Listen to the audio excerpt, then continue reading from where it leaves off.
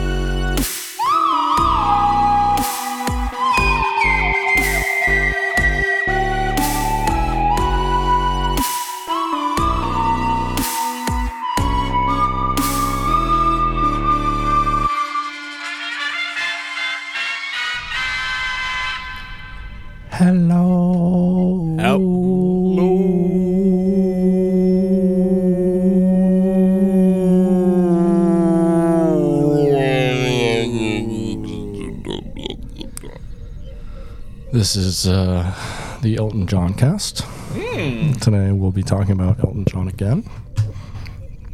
Not again. Specifically for his performance in, we're going to say 1979's Sgt. Pepper's Lonely Hearts Club Band, starring the Bee Gees.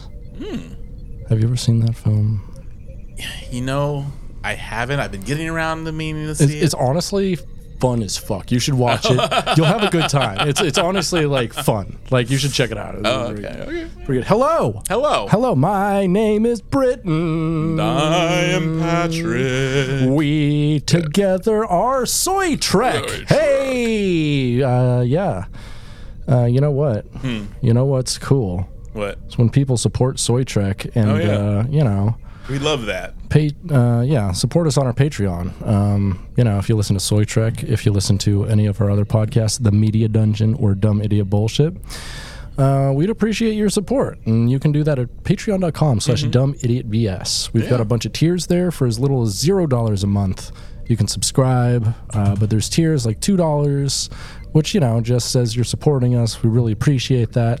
If you pay $5 or more a month, we say thank you as a contributor to our podcast to people just like Electric Baphomet, Joe DeVideo, John Simcox, Jonah Hearn, Nick Savard, Nova, Shane Sawyer, Skeptic, Abigail Simpson, Asher Pliskin, Benjamin Van Galen, Big Strong Boy, Gabe Siciliano, Gillian McCrary, Iggy, James Hartman, Jose Martinez, Kyle Simmons, Laura Flame, Papa Poison, PJ Hale, Robert Yolito, Roberto Molina, Seb, 7 of 9, SFC Punk, Shane Williams, Tim Wilkinson, Awful Star Trek Drawings, Jordan Hale, David Craning Sites, Dylan Lance, Ethan Adams, Gursky, Jordan Moore, Sam Mayo, and our good friends over at the Bruce Campbell podcast, which you should listen to.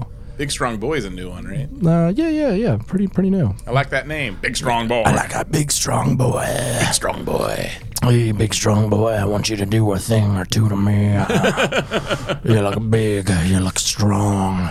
I bet those hands can do nasty things to my genitalia. I'm just picturing like a big boy just wearing overalls and he helps out around the house. Oh, yeah. It's like, hey, boy, I got a list of chores for you to do. Yes, okay, ma'am. I would love to do those chores for you. It would be my pleasure. Oh, I'd love to, but I'm always afraid of crushing you with my big, strong hands. The pleasures of petting small animals is forever forfeit to me, as I might crush them with my powerful paws. Oh, we love you, Big Strong Boy. Yeah. What's your favorite Big Strong Boy in media?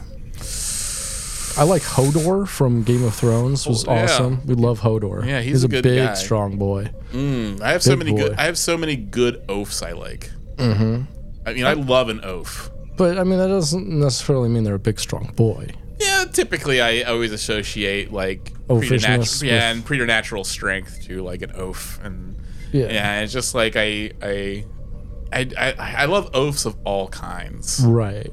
I mean, I did recently. I mean, they are your hero. You know, they are my hero. When you like, you're like, when you want a hero to like, look up to, you're like, well, I'm an oaf. They're an oaf. Yeah. I should look up to the oafish heroes because there are oafish heroes. Yeah, they're good natured. They're just being an oaf. They're jolly. They're jolly. Yeah, they're good to be around. You know, their ignorance isn't really a problem for anybody. No. Yeah, they're just doing the best they can with the information that's available to them. Absolutely. They just look out into the world and they oaf it up. And they just oaf it up, and they're just like, you know what? I'm going to use my strength for good. Right. And but I have like the childlike innocence of a saint. So I love that. There you go. Yeah. What's your favorite oaf? I've been trying to think like oafs in media. It's like you have your Shreks. You have Shrek. You got Sloth. You got Sloth. Sloth, such an oath. I love Sloth. Is a good big strong boy. He is. He is such a big strong boy. Like and that's the thing. Like the Ferrettis. Was that their name? The Toxic Avenger. Definitely an oafy big strong boy. Yeah, it's kind of dorky, but oafy as well. Yeah. And oafish. Yeah, and typically, like sometimes, like their strength gets them in trouble, even though they don't mean to. Like the Tick is a good strong boy. He's a big strong boy for sure. Like he would be like, "I'm a big strong boy." And yeah, I like that. Yeah. Tick. I think Tick is probably like top tier, good natured oaf. Gizmo Duck.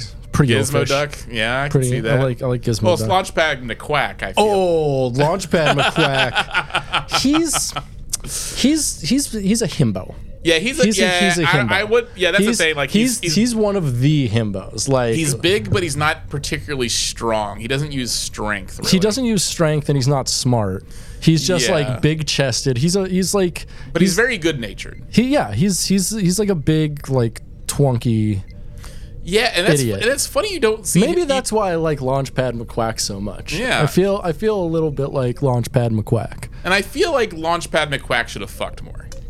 Like I don't think we did. He does in the new one. He does in the new one. Does he have a girlfriend or something? I think so. Yeah. Okay. Yeah. Because I was trying to think like he's definitely getting some tail for sure. Like I'm sure there in the old series, I'm sure there was an episode where because he's a himbo and himbos get laid. Yeah. And of course like women are attracted to the himbos and because himbos rock. They're good natured. Himbos rock. They're like oafs, but like with tiny waists. Yeah. And so like I was trying to think like if there was an episode in the series where he did have a girlfriend, but I can't remember.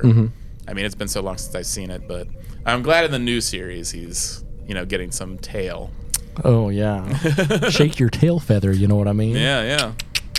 Good for him. That's twerking in the duck world. It is twerking. Yeah. Right.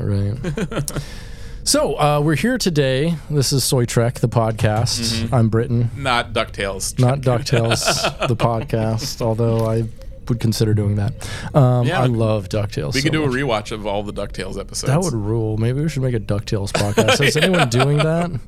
I don't think so. Like an anti-capitalist view on DuckTales. That would be like I'm sure like with the new one, I'm sure like they wouldn't want two adults. Talking about it because like I'm sure if they did do a DuckTales podcast, there is a DuckTales podcast. I'm sure there is. There's a podcast it's through Disney. Oh, that's Disney. Called the Duckburg Life podcast. Oh no, and that's why I was saying like I'm sure like there is one, but it's for children. Right. Like I'm sure like they wouldn't want like two people in near middle age to like and with freakish thoughts in their minds doing a DuckTales podcast. Yeah. We should do like a What the DuckTales. What the DuckTales. Or Mother DuckTales. Yeah, Mother DuckTales. Yeah. Yeah, we'll workshop it. Yeah. And then we'll make it, and then we'll probably get then. And, Ducked up the ass. we already. And as if like legal problems with Paramount was enough. No, well, we're going after the mouse now. Yeah, baby. let's go spit, level up. Let's go spit in Disney's eye and see what happens. Sure. We'd love to do that. They'll shut down Ducked Up the Ass so fast. Like we will literally get like the Disney like Corps of Marines or whatever. Like they'll the Disney SWAT team come in here and like execute us. And then they'll put our bodies in some dissolving fluid in a barrel and dump us in the middle of the ocean. Yeah, probably. That sounds right. Yeah, it sounds right.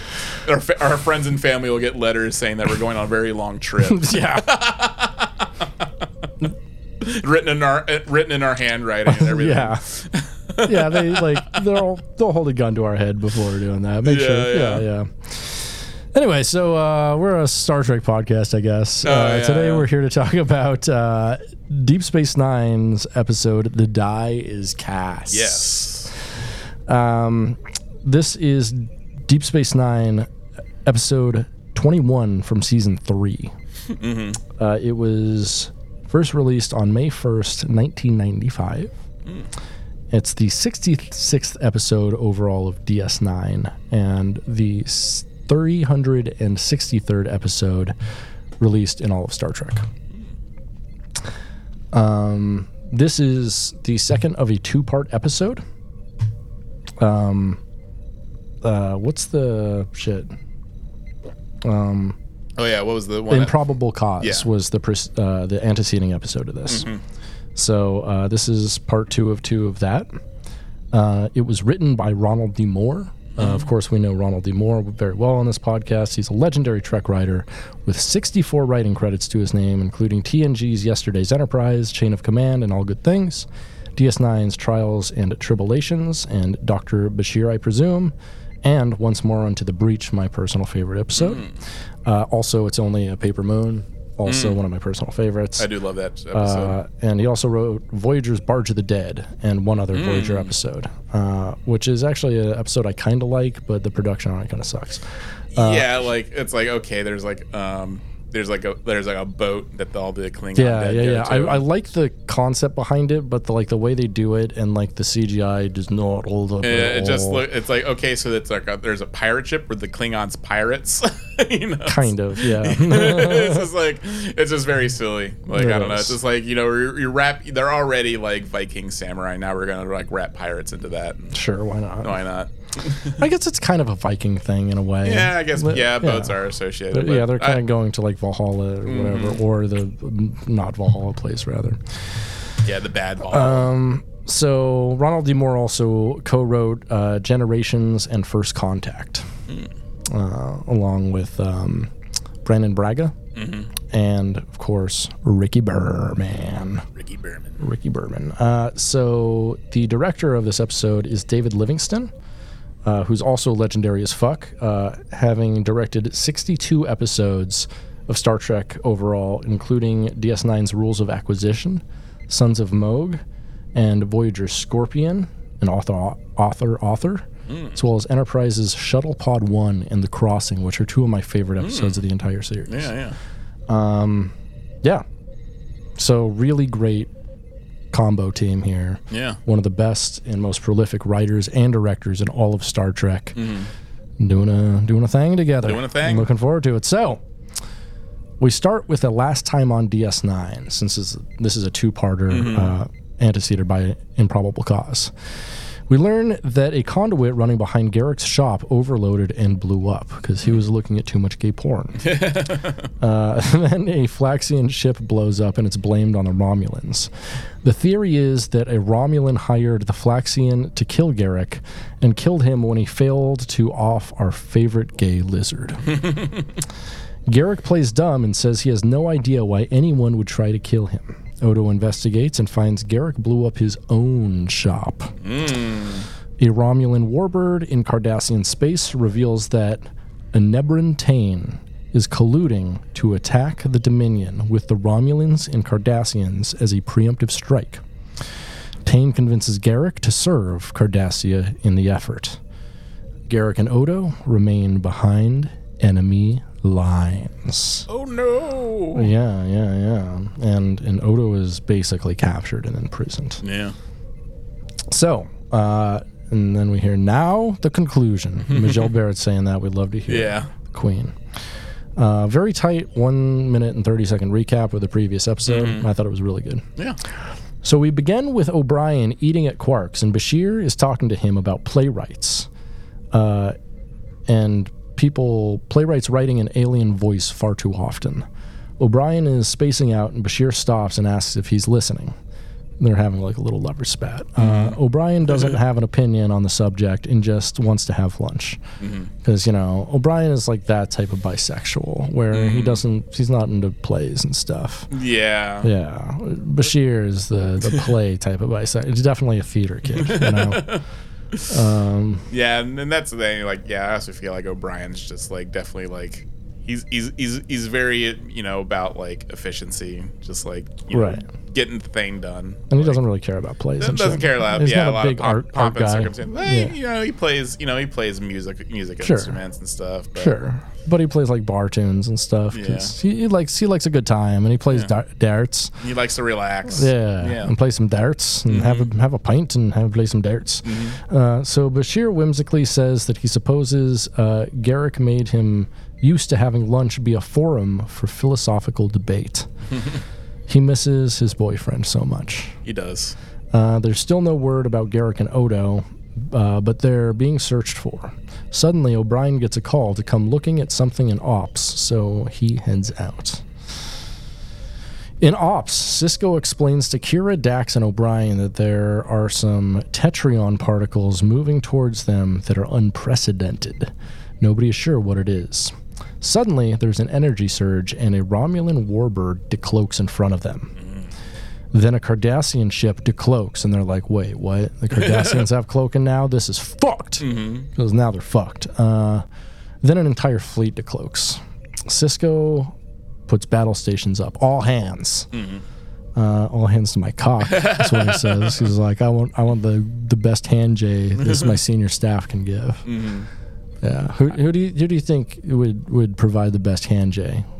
Out of the cast of DS9? No, just the three that was with him. Oh, like between Cisco, Dax, and Bashir?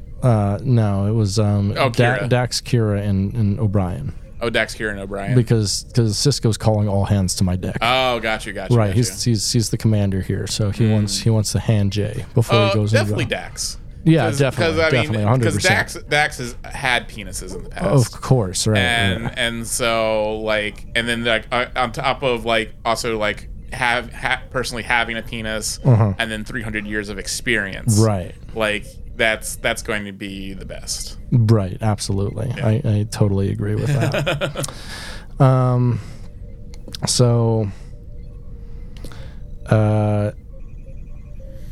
Their weapons are charged, the Cardassians and Romulans, and they head into the wormhole without responding to DS9. Cisco opens an emergency channel to Starfleet leadership. Opening credits about 5 minutes in. Fun recap and good cold open, I think. Yeah. It's interesting they didn't take the opportunity to take... I mean, I guess like Deep Space Nine would have given them at least some sort of like...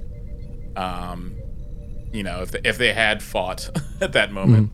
you kind of wonder like how well Deep Space Nine would have like held up against that sort of onslaught. Probably not great. Yeah, I mean, they held back against like some pretty big attacks, but I don't know about that. But also, they had like other ships with them. Right, exactly. They always had reinforcements and like Klingons to help back them up. So you think like wow, the Romulans and Cardassians probably should have been like, we're gonna take this opportunity to. but yeah, I guess maybe they thought it was like too much. It was against their intended goals at that time. So. Absolutely. So when we get back from the credits, Enabran Tain, played by the wonderful Paul Dooley, most notable for his collaborations with Robert Altman, who also did like several films with Renee Auberjonois. So it was kind of disappointing we didn't get to see much of the two of them in this episode. But yeah, they didn't. I they guess talked a bunch briefly in the previous episode. They had some interactions, but. So he's serving Garrick a drink and talking some shit against a guy they both hate. They reminisce about Garrick's interrogation techniques, because apparently he was like the GOAT. Yeah. Just like the best Jack Bauer there's ever been. Tane tells Garrick that he really missed him, which is actually kind of sweet. You know, that would have been like, instead of like a Section 31 movie, like, did you see that's actually going through? Oh, yeah, no, they're filming it right now. Yeah, I like a Garrick spy movie against would be like so sick. A Jack Bauer type or something. Oh, that would be amazing. That would fuck so hard. Yeah, because we already allow him to be an anti-hero and do bad things. Yeah. And he's charming about it, and we know he can get away with it, whereas, like, I don't really buy anyone else just a charming, like, CIA agent. No, not at all. Yeah, that's the thing. Like, I think it's been, like, talked about before, how they're not, how CIA agents in real life are not charming. They're just, like lumpy bureaucrats. Yeah, they're just lumpy-headed, like, Harvard graduates. They're just, like, they're just have no juice. Ain't got no cum in they balls. Ain't got no cum in they balls. None of the real deal. None of that oose juice. Yeah. You know what I'm saying?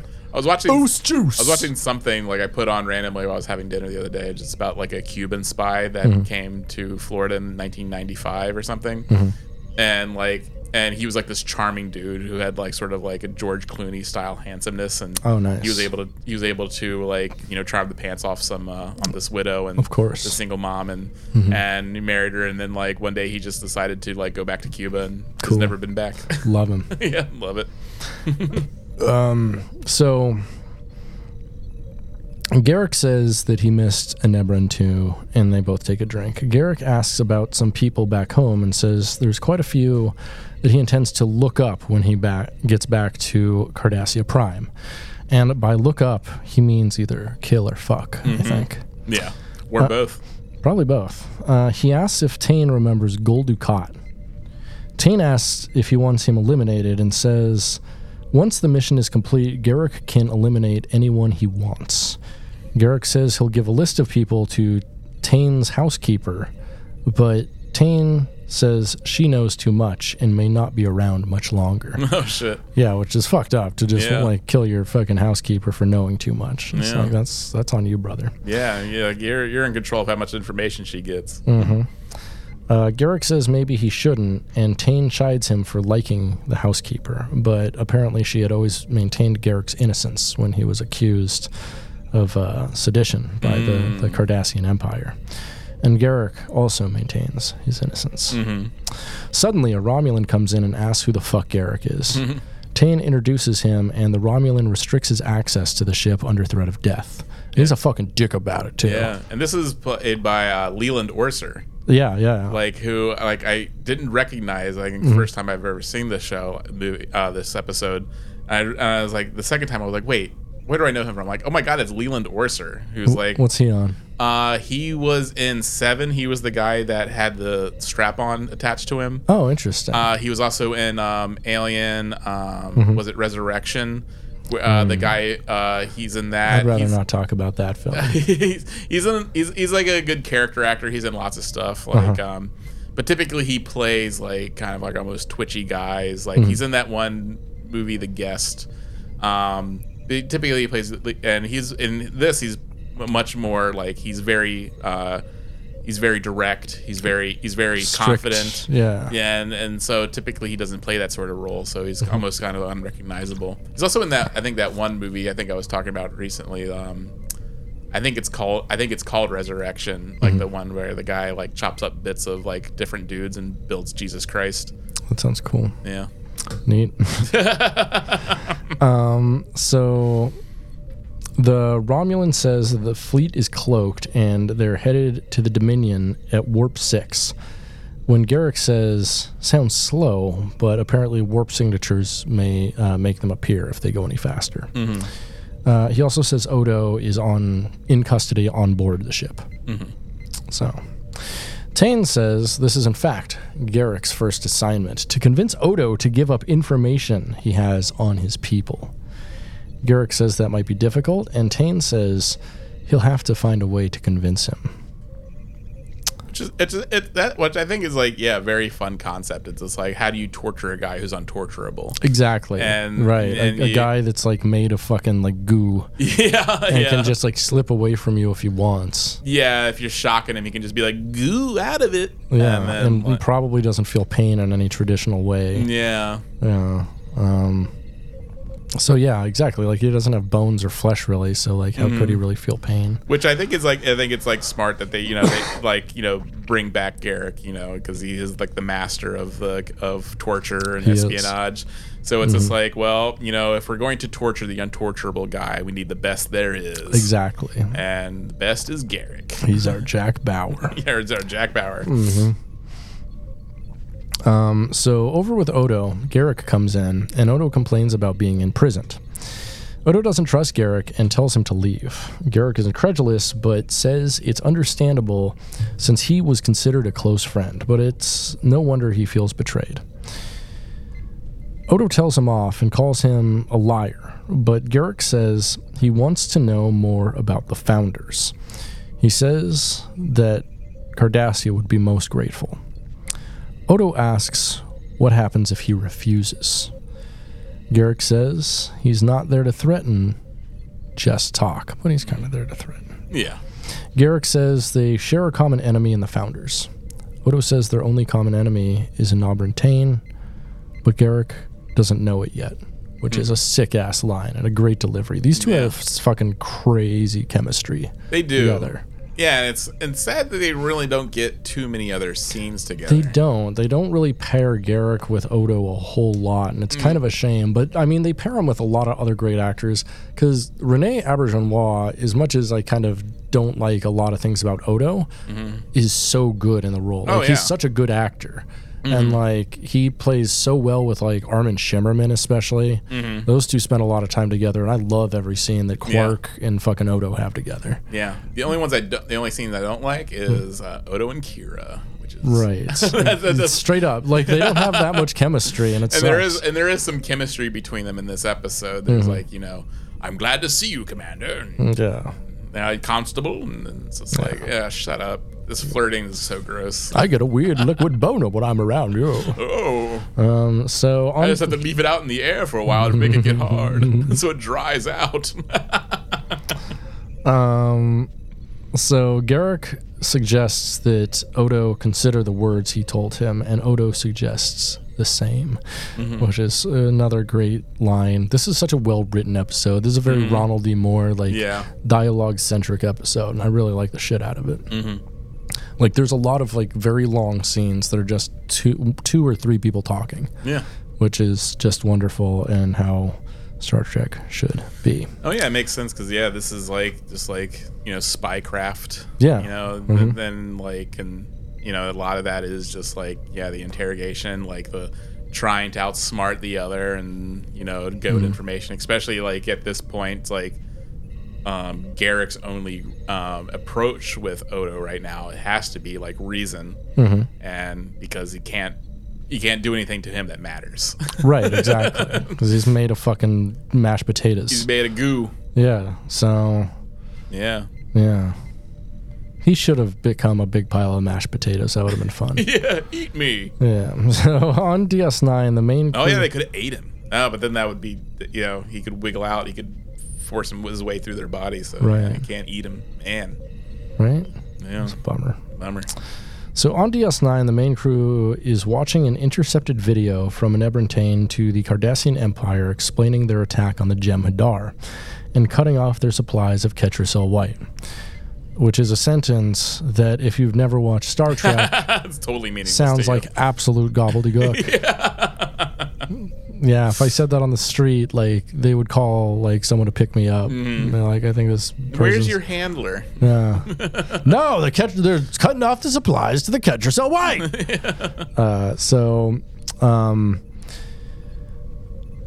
An Auburntane ensures... or tells the Cardassians to put their fleet on alert and tells them they failed to ensure the security of Cardassia. A Starfleet admiral on the other end, played by Leon Russum, who was also the commander-in-chief in Star Trek VI,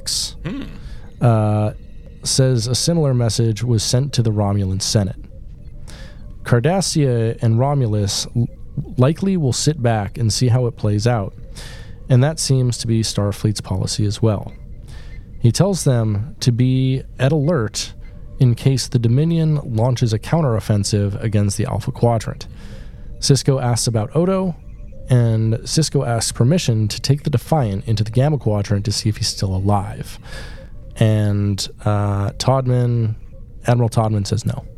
And he goes, Toddman out, which is such a fucking big dick move. I love it. Which makes sense. It's like you're gonna risk interjecting in your enemies fighing. Right, exactly. And just to save one person. And it's just like who's like neither a citizen of Bajor or the United Federation of Planets. Yeah.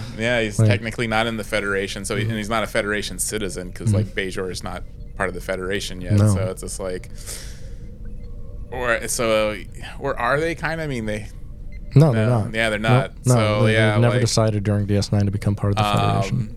So yeah, it's just like it's a big ask, which is like you can kind of understand like the reasoning behind his no. And Toddman out. You know, so Toddman is out. Toddman is out. I bet that's what he says when he pulls out when he's fucking his wife. He's like, I don't want to have another baby. Toddman out. But it's not 100% effective. Yeah, it's very not 100% effective. Pre-cum exists. Pre-cum exists. Like, if you suck dick, you know pre-cum exists. Yeah. That shit's a thing. That thing be thinging. That thing be leaking and squeaking. Not for us anymore. No, we still produce pre-cum. It comes from glands. But I meant like sperm. Oh yeah. Nothing. I got that letter that says I'm officially sperm free. Hell yeah, brother. And I framed it. Oh, beautiful. Yeah. Nice. I don't think Lucy's gonna let me put it up in the house. I think they've got a good enough sense of humor. I think they'd be down with that. Yeah. At least maybe in like a room that you're okay. I don't know. Yeah. I don't know. Well, yeah, whatever. I'll keep it just for sakes. Sisko asks Eddington if Starfleet is sending reinforcements, and he says they're sending 9 ships. Sisko asks the senior staff to have the Defiant ready in 2 hours, even though it was just denied. He a bad boy. Sisko with a bad boy. Yeah, Sisko's doing what's right. It's not what's allowed, but it's right. Eddington tries to dissent because he's a scold, but Sisko refuses to abandon one of his officers, which it's not his officer. It's DS9's officer, so I guess like technically it's his, but like he wears a Bajoran uniform. Yeah. Which isn't even a uniform, it's just something he morphed into.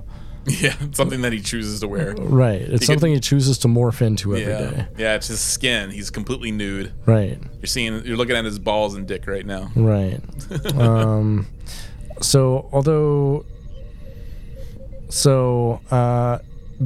Sisko asks for volunteers, but warns they might face death or court-martial and dismisses them, which is a very attractive offer, I think. Like, I don't know if anyone on that crew likes Odo that much. Right? Yeah, I mean... At this point, by season 3, he's still curmudgeon-y and doesn't have, like, a love interest or anything. Yeah. He's still kind of a dick to everyone. Yeah. No one loves Odo here. No, I mean... Kira works with him a lot. Yeah, they still interact, though. Yeah, but I don't know. I'd only risk my life for, like, someone I liked, not a cop. Not the cop who hangs out on my station. He's fucking a dick to like my favorite bartender. Yeah, and he does have his own, and Odo does have his own crew. Like, which we never really get to see too much of Odo's crew too much. Like, true. They appear every once in a while. Yeah, when there's none of them are on this mission. None of the people Odo employs care enough about him. Yeah, we never really get any scenes of him actually training them or do anything. But I think that would have been fun. So, in 2 hours, the entire senior staff decides to follow Sisko into the Gamma Quadrant. Starfleet calls and leaves a message telling them not to, but they're already gone. We get a delightful scene of Kira suddenly remembering how garbled transmission was in order to get away with what they're doing, which was pretty fun. She like just gets in on the joke with Sisko, and it's fun. They resolutely ignore the transmission. The Dominion flies through the wormhole into the Gamma Quadrant and cloaks. Sorry, not the Dominion. The Defiant. Sorry, yeah. I wrote the Dominion for some reason. So, with Enevern and Garrick, they're making plans with the Romulans to destroy the Founder's homeworld before the Jem'Hadar arrive there. Tane tells Garrick it would be more effective if they had more information from Odo. And Garrick says, we likely know everything that Odo does, and it's in the Starfleet's report. So, like, I go with this plan, like, it seems like this is very fly-by-night almost, where it's just like they could have chosen to go whenever they want. You know, I guess there's some a reveal later that says like that. No, I think it was set up, like, you know. Yeah, but I mean, like, but also just like get this last-minute information. Right. That's true. It's like there's no guarantee Odo would say anything. Right. I mean, again, like, but his information doesn't help anyway. Yeah, his information doesn't help, but yeah. Yeah. So.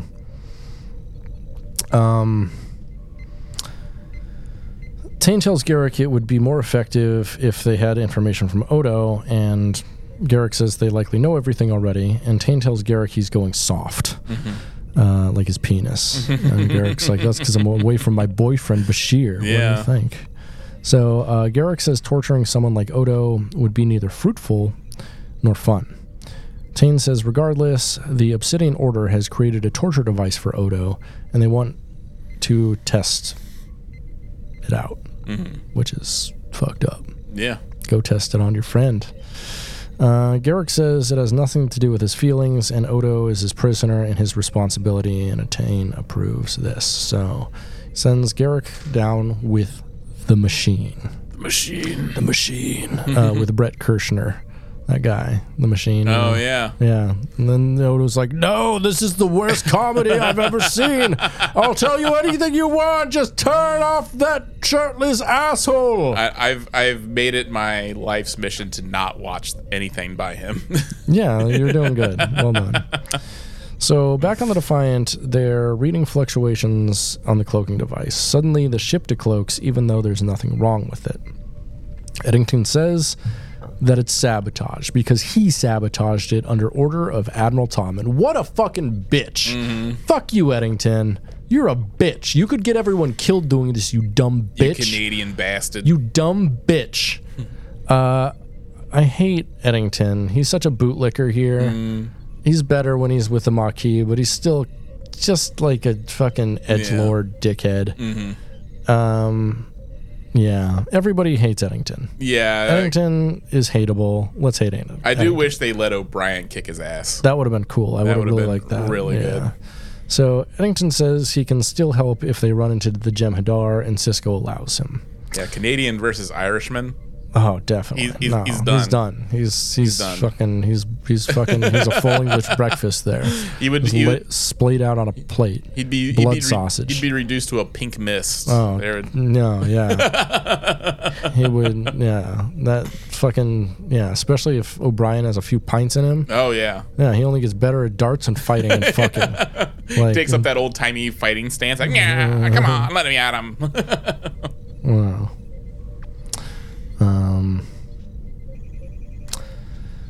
So back on the Defiant, everybody hates Eddington. Eddington says he can still... No, I read that. So back with Garrick, he comes in on Odo and has a bucket for him. Odo is sarcastic about dreading the torture, and Garrick likes this. Yeah. Which it is pretty funny. Yeah. He's like, oh no, I'm so afraid of you, Garrick. Garrick says normally Odo would be a threat, but now he has a device that emits a quantum stasis field that prevents changelings from morphing. Odo won't be able to morph. And he won't be able to watch Mighty Morphing Power Rangers either. No. Or listen to was Morph the Cat by Donald Fagen? Maybe. And it's funny because like this would have come in real handy during the Dominion War had it been been on the in custody of the Federation. Oh, 100%. No, it would have been super helpful. Yeah. Fucking on Picard season 3. Oh yeah. If they had this technology. Yeah, that would but I'm sure like they don't use it for torture reasons because the Federation is very anti-torture. Right. And so this. But there's so much torture in Picard season 3. Yeah, but I think also Picard season 3 is also kind of like an outlier because it's not really true. And then have like the ideals of like of the Federation. I think to the most point, goes dark mode. No, it does. does. Because I mean, we do get like torture scenes with Worf and shit, but. Yep. I mean, I get this would be considered like a step too far, and also showing like what's her face, sloppy gooey woman, sloppy gooey Amanda Plummer. She's obviously tortured. When she was a changeling, but right. That's also again like some Section 31 bullshit. Right. That I don't.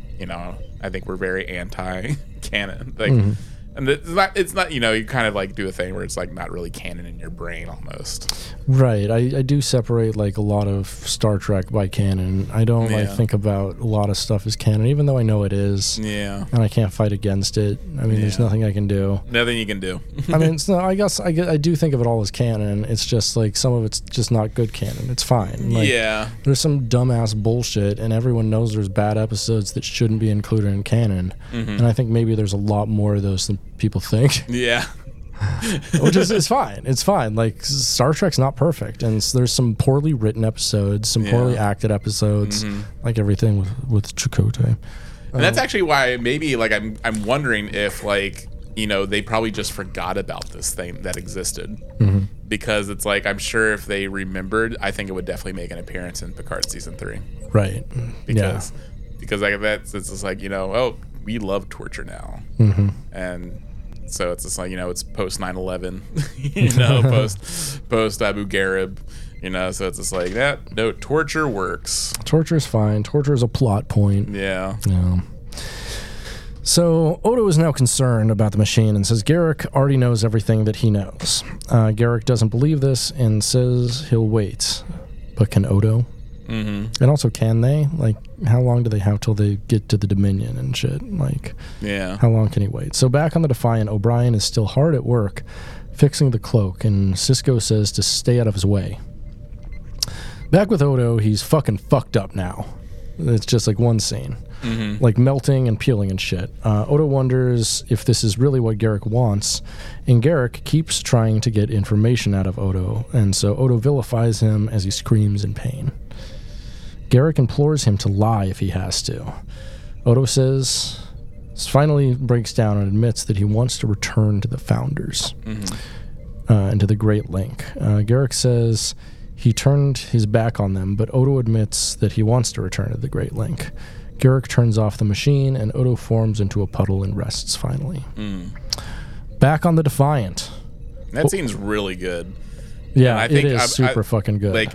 Like Renee looks fucked up. He does. Like, he's like peeling and shit. And he's like, he looks like he got like sunburn and like, oh man, it's great because it always looks like he's like covered in like a thin layer of makeup, and here he's just like wearing so much peeled off shit. And he's a very thin person. He looks even thinner here. He looks much more gaunt. Yeah, and it's very unsettling to look at him at this. Yeah, I love it, and I think it really sells the fact that like this is the circumstance which Odo would give up some crucial information. Yeah. So, back on the Defiant, O'Brien fixed Eddington's sabotage, and the cloak is up again. Fuck you, Eddington. Yeah, I like how he throws the thing at him. He's just like, fuck you, dude. Yeah, here's a souvenir from your sabotage, dickhead. Yeah. He just throws it at him. I wish he just hit him with it. Yeah. But O'Brien won. O'Brien's a gentleman. He's so nice. He's too nice. He's too nice. He should have fucking put it in his ear. Slammed it in as hard as he could. Canadian bastard. So back with Garrick, he tells Tane that Odo never broke or gave him any information. Tane says he's of no more use and they should terminate him. Why don't they record anything on any of these ships? Yeah, they could have recorded that entire thing. That's the thing, like, especially with like the Romulans and the Kardashians, who are like extremely paranoid, especially towards each other. Towards each other, and they don't trust themselves. Yeah, they don't trust each other as much as they trust other people. And so it's just like yeah, of course, like, and also this is like the Obsidian Order, right? And it's like, of course they would have monitoring and isn't it the Obsidian Order and the Tal Shiar? Yeah, isn't it? Yeah. So it's like the two CIAs. The two CIAs come together and they're like, yeah, we should definitely fucking do just like carpet bomb this place, like a little Korean War. Yeah, they're on the Romulan ship, so it's the Tal Shiar, and so the Tal Shiar, the Romulans absolutely would have everything bugged. Yeah, absolutely. Like Leland Orser would be watching real-time monitoring in the other room. Mm-hmm. And there would be like other people watching him watch that, you know. It's like that's the kind of like paranoid they are. Hell yeah. Love a good paranoid Romulan, right? So the Romulan agrees. So Garrick implores they take Odo as prisoner. Oh wait, no, sorry. Am I there? So Tain says that Odo's of no more use to them and they should terminate him. Garrick implores they take him as prisoner. The Romulan agrees and offers to take him, and Tain also agrees. They'll get a call, so the Romulans are going to take custody of him, which is not good for Odo. They get a call that they'll be near the Founder's planet in 15 minutes from now. The Romulan is suspicious and wonders why Garrick would save Odo, but Garrick deflects and thanks the Romulan for the psychoanalysis, which is a pretty fun scene here too. I like his scenes with the Romulan, because he's just kind of like condescending to him, which is fun. Yeah, he's like, you're trained to lie. I'm trying to observe. Right. Yeah, so the Romulan still doesn't trust Garrick, as you shouldn't. But also, like, this is like he was feeling a different. Like, this is definitely like taking a different, based on what we later learn about Lobak. Yeah, right. Like this, he's actually observing something else about Garrick right at this moment than the fact that he's lying. Right. Yeah, which is revealed interesting. Later. Yeah. It's good writing. Yeah. So on the Romulan bridge, they've come upon the Founder's planet. Multiple liquid life forms on the planet. The fleet is signaled to prepare for attack. They drop out of cloak and open fire immediately. 30% of the world's crust is destroyed, but no change in the number of life signs, which is kind of the same way I eat a grocery store pie. 30% of the crust first. No change in life signs. Yeah, no change in filling. No change in fruit filling. No change in the fruit filling. Which is really what they're going for here. They want to they want to eat all the fruit filling, but they got to get the crust first. Garrick posits that they've been tricked and there's nobody on the planet because, he's one step ahead almost. Suddenly, multiple attack ships drop out of the nebula behind them. Jem'Hadar fighters, 150 of them. It's a trap! Yeah. It's a trap! They're fucked. Like, in a phrase. In a biblical sense. Yep. They have known each other. They're going to get known by the Jem'Hadar. So the battle begins, and the Cardassians and Romulans are fucked, like I said. They prepared for nothing like this. Garrick implores a retreat. He says the fault is not in the stars, but in ourselves, which is a Shakespeare quote from Julius Caesar. So he's been keeping up on plays too, which is an interesting callback from the very beginning. Yeah, it's very nice. Oh, yeah. So engineering is down. The bridge begins to blow. And Garrick's like, blow me. Garrick leaves the bridge, knocks out a guard, and retrieves Odo. The Romulan comes in and gives them a key to the runabout. Why would he do that, though? Yeah. Why would he do that? He has no motive to do that. Because, he says, one changeling has never harmed another. So he was a motherfucking inside agent all along. The Romulan guy, the strict asshole, he was on Odo's side the whole time. Yeah, and that's why he knew he could trust Garrick. He's saw how Garrick was actually protecting Odo, and he's just like, you know what? That's why that's basically why Garrick has got out alive this situation. Right, exactly. Otherwise, he would have been left there. Yeah. He would have been left there if if he wouldn't have gone back to save Odo, though, he would have been. Yeah. That too. So, but also, like, if they didn't, Lobak would have definitely left him to die on that thing. Right. So the entire plan was the Cardassians, but they played right into it. He implores Odo come with him and become part of the Great Link, but Odo says no. He says no-do. No-do. No-do, sorry. Garrick tells Odo to go to the runabout while he tries to get an Tain. Odo's Tain. It's insane. This guy's Tain. Insane in the insane and Tain. Insane the Tain. Tain's misbehaving. Tain misbehaving. Right. Odo is confused by this action to save Tain, but Garrick says he still owes Tain. So you owe Tain. Yeah, because at this point we don't know that's his dad. Right. Yeah. Oh, yeah. Spoiler alert. Oh, sorry. Yeah, thanks a lot, dude. Spoiling something that's revealed, I think, a couple seasons later. Spoiler alert. Spoiler alert. Spoiler alert. That's his daddy. Spoiler alert. So on the bridge, Garrick finds Tain and tells of the Founder's deception, but implores him to leave with him. Tain says he let his pride override his instinct. Garrick doesn't want to leave him, though. Odo comes up behind him and knocks out Garrick and takes him as Tain commiserates his actions. And this is some great acting here as well. Paul Dooley kills it as Tain so much. Like the look of the feet in his eyes and shit is so good. So on the runabout, they're getting attacked and main power fails. Shields fail. Garrick says goodbye to Odo and apologizes to him, and it's a really sweet moment between them. Yeah. Suddenly, the Defiant decloaks and blows the Jem'Hadar out of the fucking sky. It's sick. They're just boom, boom, boom, and just blowing the shit out of ships. It's so fucking sick. They beam Garrick and Odo back and continue their defense. We have some very awesome Captain Daddy Sisko here, even though he's still a commander until 5 episodes later. Yeah. To me, he was always captain. He was always a captain to me, too. They fight back and get out of weapons range and fly away. Kira tells Odo it's good to see him again. Yeah, doing some flirts. Oh, doing a little flirt. So back on DS9, now that they've gotten out of the wormhole and everything, Sisko tells Admiral Toddman that no Cardassian or Romulan ships remained from the attack.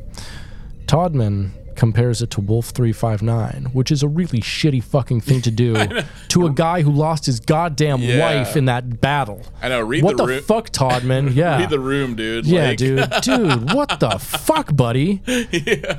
You know what? What the? I just hang up. Toddman calls back. I didn't mean.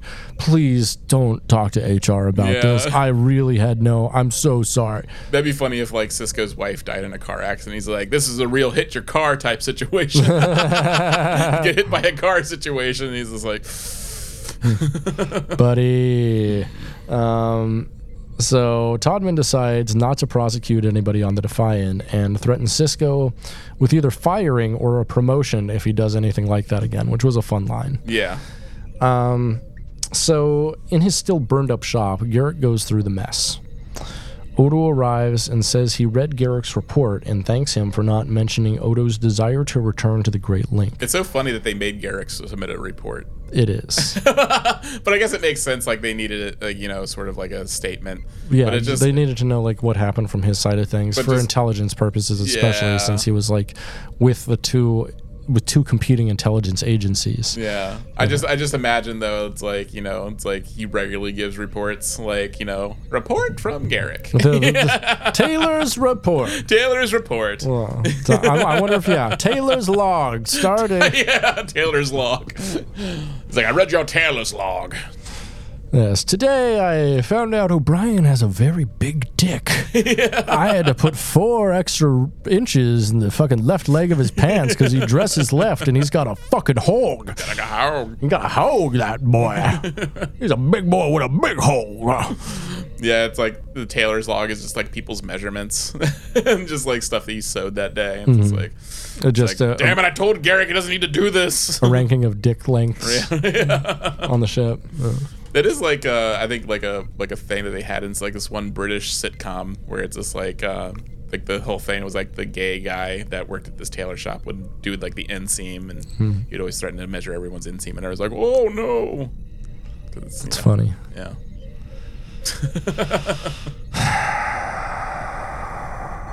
Anyway, so Garrick's going through his burned up shop, and Odo arrives and says he read Garrick's report and thanks him for not mentioning his desire to return to the Great Link. And Garrick says he considers it best forgotten. Quark apparently wants to use Garrick's shop space for a tug and rub massage parlor, which Sisko probably wouldn't agree with, apparently. Yeah. But it's fine. He already has that with the Dabo girls the and the Hollow Suites. Yeah. So Odo says they should have breakfast sometime.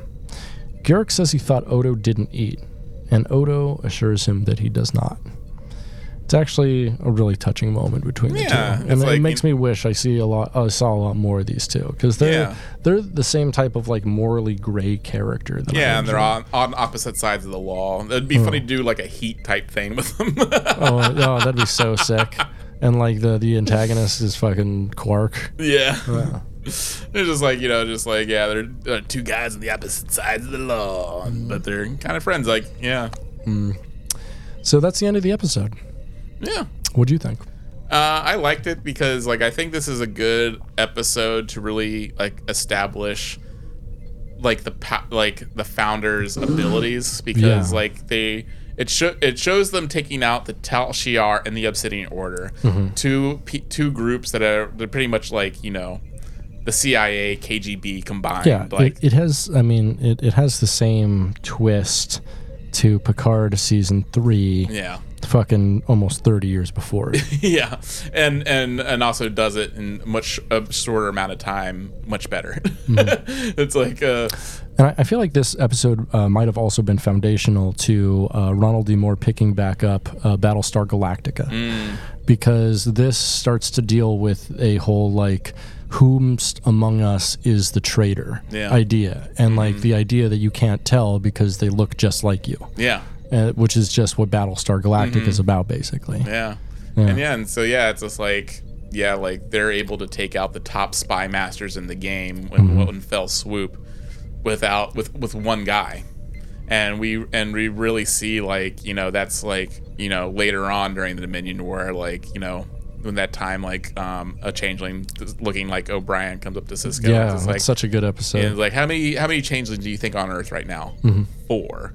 And then we've done this much damage to you, and it's just like, and that just goes to show their abilities, like, and like how crafty they are, and just like showing like one changeling, was able to send both of the most paranoid spy masters there are into like a trap, an inescapable trap. Like, right. Yeah, it's like, it's great, and really sets the tone. Like, okay, we're really dealing with a next level enemy here. Right. Yeah.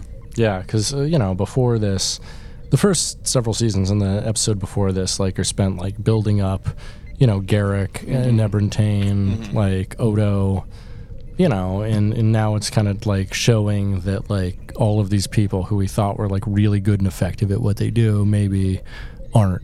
Yeah. And maybe there's people playing on a totally different level than them. Yeah. Which is great, is interesting to see the Dominion do that. Yeah. Yeah, because they're just like, they have a more powerful military with the Jem'Hadar, and they also have smarter intelligence with the Founders, and far more effective intelligence with the Founders. And and because they utilize like the Jem'Hadar and stuff, like typically like, and the Vorta, like they typically don't even have to like enter the fray at all. Like they don't have to be lost during any sort of like we don't conflict. See a Vorta until like the 3rd or 4th season. Right? Yeah. It's like they're so removed from like the front lines of their own battles, and they only come out when they really need to, and because like they're very much about like protecting themselves at all costs. So and it's like so like any damages they get, like they're just gonna make more Jem'Hadar. And so it's like a completely new villain that's so beyond like what the Federation's normally deals with. Right, and I think an interesting thing is they effectively built a villain that is not just like a single villain, and this is the first time they really do it, because there's different alliances and stuff here and there, but basically almost always the only multi-species like empire anywhere is the United Federation of Planets, and suddenly we also get the Zindi. I guess the Zindi too. Yeah. They don't have that many member planets though, like comparatively. No, well, but also like the Zindi, there's 5 different groups that are all on one planet. Right, and like the Andorians have the Anar too. Yeah, so there are several things with like different species and stuff like that. But I'm talking about like a multi-world like empire. Oh yeah, that has multiple different species. Because even though the Klingons have a Klingon empire, they basically only have Klingon people. Yeah, they only. Okay, I see what you mean. Yeah. And so this is the first time we see a more effective melding of different cultures and how they work, like militarily at least, and like intelligence-wise, than the Federation. Because suddenly we have a someone with a superior military, superior like intelligence, like that's a much older than all of these civilizations put together. And they have and the Vorta are like very effective at their job, whatever that's supposed to be. Somewhere between management, intelligence. Yeah, they are kind of the middle managers of the founders. They got the drugs. Yeah, they do. they dole out the drugs. Yeah, that's why you can't get high on your own supply. Right. So they can't have another Jim Hadar giving out the drugs. Yeah, there's that great episode. I think it's called The Jim Hadar, or is that the one where they crash land on the planet and there's a Vorta with the suitcase of drugs? Yeah. They just end up shooting them. Yeah, and there's only so much left, and so he's like trying to ration them, and they like revolt. Yeah, it's a good episode. Yeah. But this is a very good episode. It's a very like actor heavy episode. Yeah. It definitely relies on like 3 or 4 actors like really heavily. Yeah. Those being Andy Robinson as Garrick, Renee Auberjonois as Odo, Paul Dooley as Enebrantain, and what's the guy who played Leland Orser. Leland Orser, who played the Romulan. Yeah, he's great. And also Toddman. Toddman out! Toddman out. Toddman out. Toddman out. But also we get some really good Cisco here as well. Yeah. And Eddington being a slimeball piece of shit. Oh, yeah. What a greasy bitch. Little bastard. This episode does not pass the Bechdel test. No. Nowhere. No. I mean, it's unfortunate. We don't get any real. Well, we get some Kira, but it's usually like, "Welcome back, Odo." Yeah, I missed you so much. I missed you so much. It's like, shut up. Odo sucks. Yeah, no one likes Odo. I mean, I don't know. He's okay. He's but fine. Just like I don't like the Kira Odo romantic relationship. It's poison to me. No, it's drab. It's the most beige relationship on Star Trek. Yeah, I mean, it's besides her and fucking she just has bad taste in men. Yeah, like everyone she dates is a fucking Barile. Barile sucks. What a boring piece of bummer. Yeah, she's much cooler. She is. She's so cool. She's a fucking like radical revolutionary. Yeah. She's a weird leftist chick with short hair. Yeah. Which all of those I've met are like really cool and have like good taste in partners. Like me. I don't know. Yeah. But, we got what we got. We get what we get. Yeah. And then we get wet. I don't know. You don't get wet? Your pussy don't get wet? Your butthole don't get wet? Oh, yeah. Get that butthole wet. Man, get that butthole wet. Say, get that butthole wet. Pat, get that butthole wet. Is this Come BAP? on. Butthole wet. I thought BAP stood for Black American Princesses. No, it's WAB. Yeah. Wet ass butt. Wet ass butt. Yeah. You ever watch BAPS with that's a long time ago. Halle Berry? But it's pretty all right, I guess. Sorry. I'd recommend this episode overall. I'd give it a solid 7 out of 10, 7.5. Yeah, no, it's a good episode. Yeah. Like, we have it's like a good spy episode. Little, spy political intrigue episode. Yeah, it's pretty much foundational because, like, we get more Odo lore. We get get introduced to just like how crafty the founders are, and also like this is really the beginning of the Dominion War. Yeah, beginning of the Dominion War. This is the first aggression against the founders, and it's like a preemptive attack. And then later, like the Romulans coming to align with the Federation. Like this is all like foundational to all the politics of Deep Space Nine. Yeah. Ronald D. Moore handled a lot of the political episodes of Deep Space Nine and did them really well, I think. Yeah. And of course, we always love any episode with Garrick. Like, Yeah, he's definitely someone who should have been utilized more. I think also just been like, I don't know, just folded into the main cast. Oh, 100%. He's only in 37 episodes, and that's like, criminally like low. 142 few. Yeah. Like, I want a Garrick episode in every episode, and every episode that doesn't have him suffers because of it. Yeah. Whenever Garrick's not on scene, everyone should be asking where Garrick is. Yeah, exactly. Like, unfortunately, nothing will pass the Bechdel test, but Yeah, but we can always we can choose to pass the Garrick test. yeah, the Taylor test. The Taylor test. Yeah. All right. This has been Tim Taylor Test, the Tool Man Taylor. Tim the Tool Man Taylor Swift. Yeah, you got to make that meme. Tim the Tool Man Taylor Swift. All right, I'll do that, yeah. Tim the Tool Man Taylor Swift. Do it. Swifties will love that. Yeah, you should definitely make Taylor Swift and K-pop content and make it like maybe dismissive and like, attacking their favorites, because that's how you get more followers. Like ones that want to kill you, Yeah. ones that are trying to kill you. Oh yeah, I'm not trying to get the ones that kill me. Maybe I am. I'm trying for you to get the ones who kill you. Yeah, I'm trying to get. They're going to make me commit ritual suicide. Let's hope. They'll be my second, and they'll cut off my head. Let's hope. Bob Hope. Bob Hope. All right, well, I think it's a good place to put it. Yeah, let's stick a fork in it because we're done. Am I right? Yeah. Yeah. Well, thanks for hanging with us, Soyagers. Be well, travel safe. And you know what? Go check out this episode, which is called The Die Is Cast. Yes, The Die Is Cast. All right, thanks for checking with the Soy Boys, Girls, and Woodley Beans. Hang dong and shaka.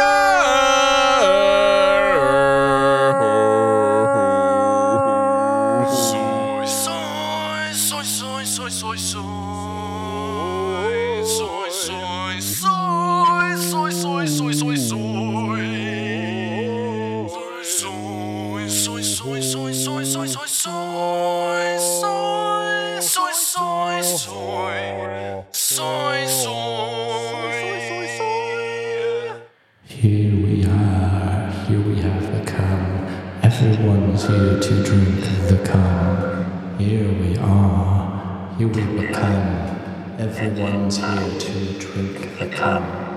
Here we are. What have we become? Everyone's here to drink the cum. Here we are. What have we become? Everyone's here to drink it, think it, drink the cum. Everybody run, run, don't walk.